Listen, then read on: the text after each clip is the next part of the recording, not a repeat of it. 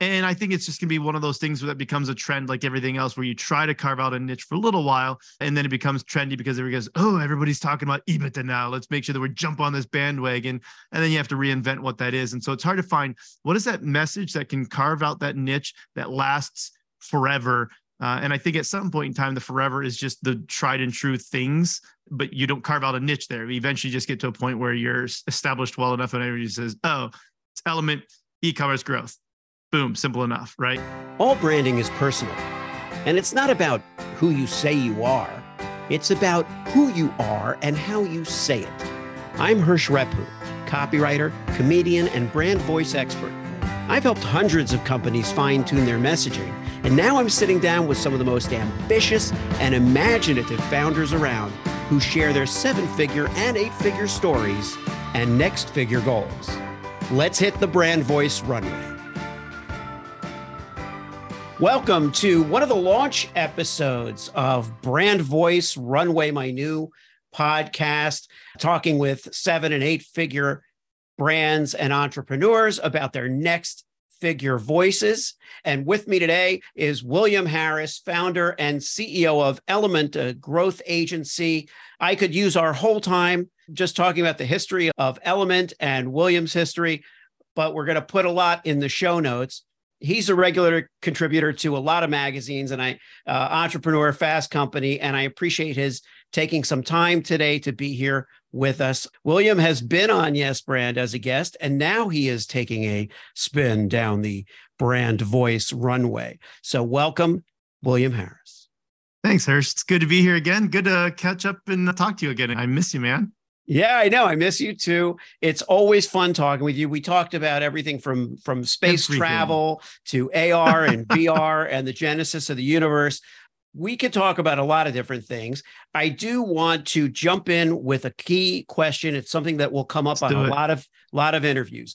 With all the success that you've had with ELUMYNT in recent years, what is the greatest messaging challenge that you face with your company today? Yeah. I think the biggest messaging challenge is what differentiates you as an agency. You know, there's a lot of ways you can go about this. Sometimes people look at this and say, well, maybe you differentiate based on who you serve. Like, we only serve these specific people.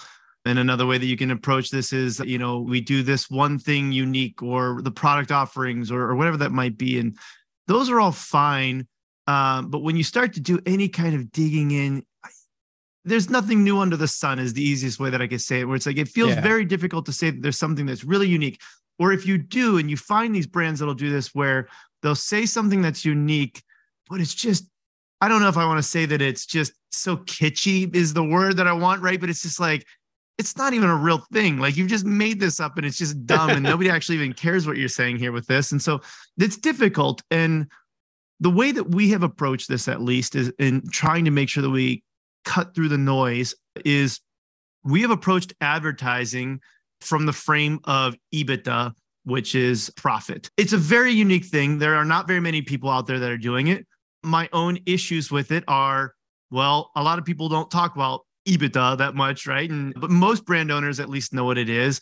So the benefit is we could slice in and nobody's really saying that they're doing this. The downside to it, though, is that it's still anybody else could start saying it if they wanted to. Like, there's nothing proprietary about saying that you're the one, the brand, that focuses on advertising around EBIDTA. And there's a couple other brands that have started doing this, we've noticed as well.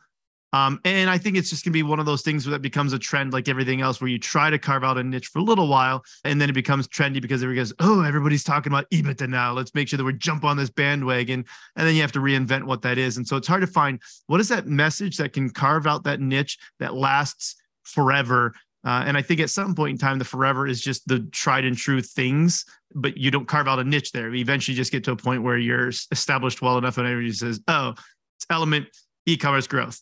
Boom, simple enough, right? But that doesn't carve anything out in the noise. It doesn't distinguish you. And the thing is, what you hit on right away was the fact that sometimes being yourself doesn't feel like it's enough.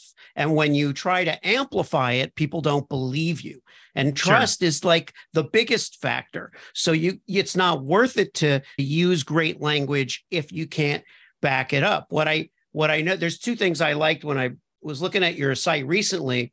I saw the objectively better advertising tagline, which I like because of its simplicity. And then I like your emphasis on results. That you feel like if you're gonna make this profit your selling point and your distinctive point, then you'd better back it up, and you really front load your site with some really great case studies and some really great stats. I appreciate that. Yeah, I mean, looking at some Oro Sports Apparel with 136% increase in revenue. Lucky Scent, the fragrance company, 143% increase in paid traffic. And then, of course, you go into this big one, the Little Tulips, the home and baby company, furnishings company, with a 5,600% increase in return on ad spend. But that's exactly what people care about. That's what they really care about. And you hit on what matters to the audience. And I think that's where you score in your, businesses and the stuff that you've done, William, is you always think, what is the audience going to need to hear? Yep. And just for we have people that are going to be listening to this show that are on all sides. There are people who are 7 and 8 figures. There are people who haven't quite gotten there yet. That's why I say people are looking for their next figure voice. So let me ask you this. As a company grows, you've taken companies to sale. You've had a lot of experience growing and nurturing companies. And then, of course, the clients you're working with now as a growth agency. But how does a voice change as the revenue takes these major steps? What have you noticed? Yeah, no, that's a good question. And I feel like this comes up often. What's interesting is a lot of brands that are just getting started try to emulate their favorite brand that they see in the market. And it's, this big brand or something. And what's interesting is, and I'll just use this maybe in like the fashion space or something. They'll say, oh, this is what, this big fashion brand is doing. I'm not a fashion person very well. That's maybe the dumbest example for me to give, but let's just say it's like, and it's just this simple photo, right? It's like Banana Republic or whomever, right? And it's a simple photo with like one simple little line. And it's a really simple little line. And they said, this is what we're going to do. It's really clean and it's sophisticated and it's brilliant. And the reality is, it has zero ability to cut through the noise.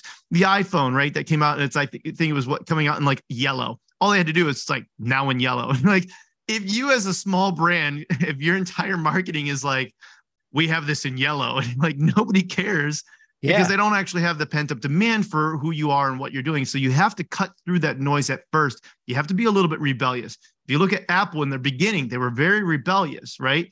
Now they've gotten to the point where you're not going to see Apple run a commercial where they have like Mac versus PC anymore. That would be very off brand for them, but they had to do that at first to cut through that noise. Now it's very sophisticated, very elegant.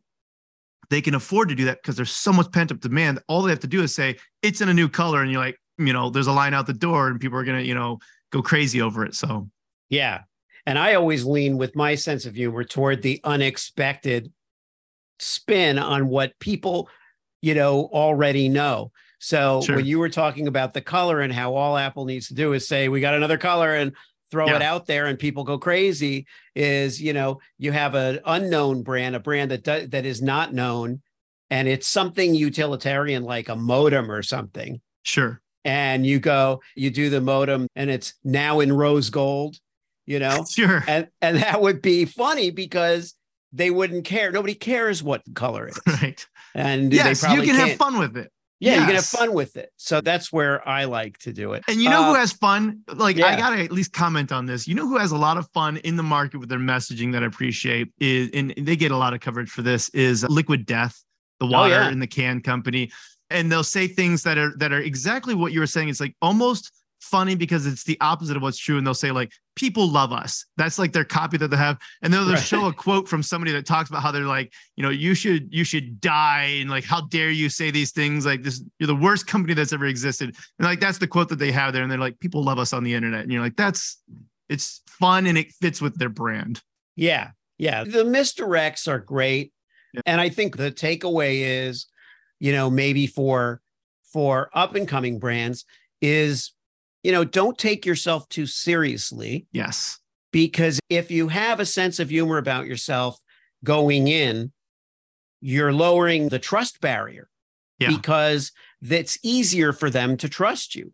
And then you can start making a little more of a claim, something a little bigger, going a little bigger. And when something really big happens, people will believe you. But it's very hard to come out of the gate with, we're changing the entire world today. Absolutely. You know? So here's how I did that. So I've got a good example of this. When I first launched ELUMYNT, we had no awards, right? We've got a lot of really fun awards now that I can put on the website, and we can talk about, like, yes, there's definitive proof. But I said our first slogan was voted best agency in the world 3 years in a row by my mom, right?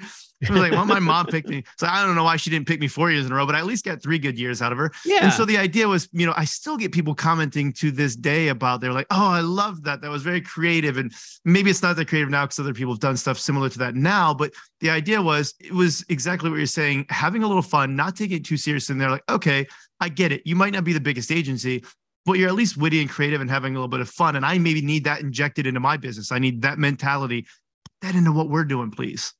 Yeah. And you couldn't do that now. You're too big. Right.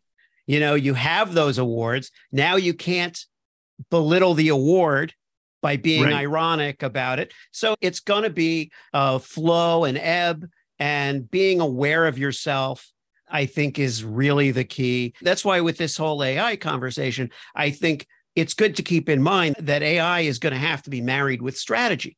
People are going to have to think about, what is my intention, and who am I talking to, and how am I calibrating my tone, and what did I accomplish last year that might influence this? So it's a fun road to go down, and I'm looking forward to doing it with this show. I really appreciate you doing this, buddy. This is a very special way for me to launch my show, and I appreciate it.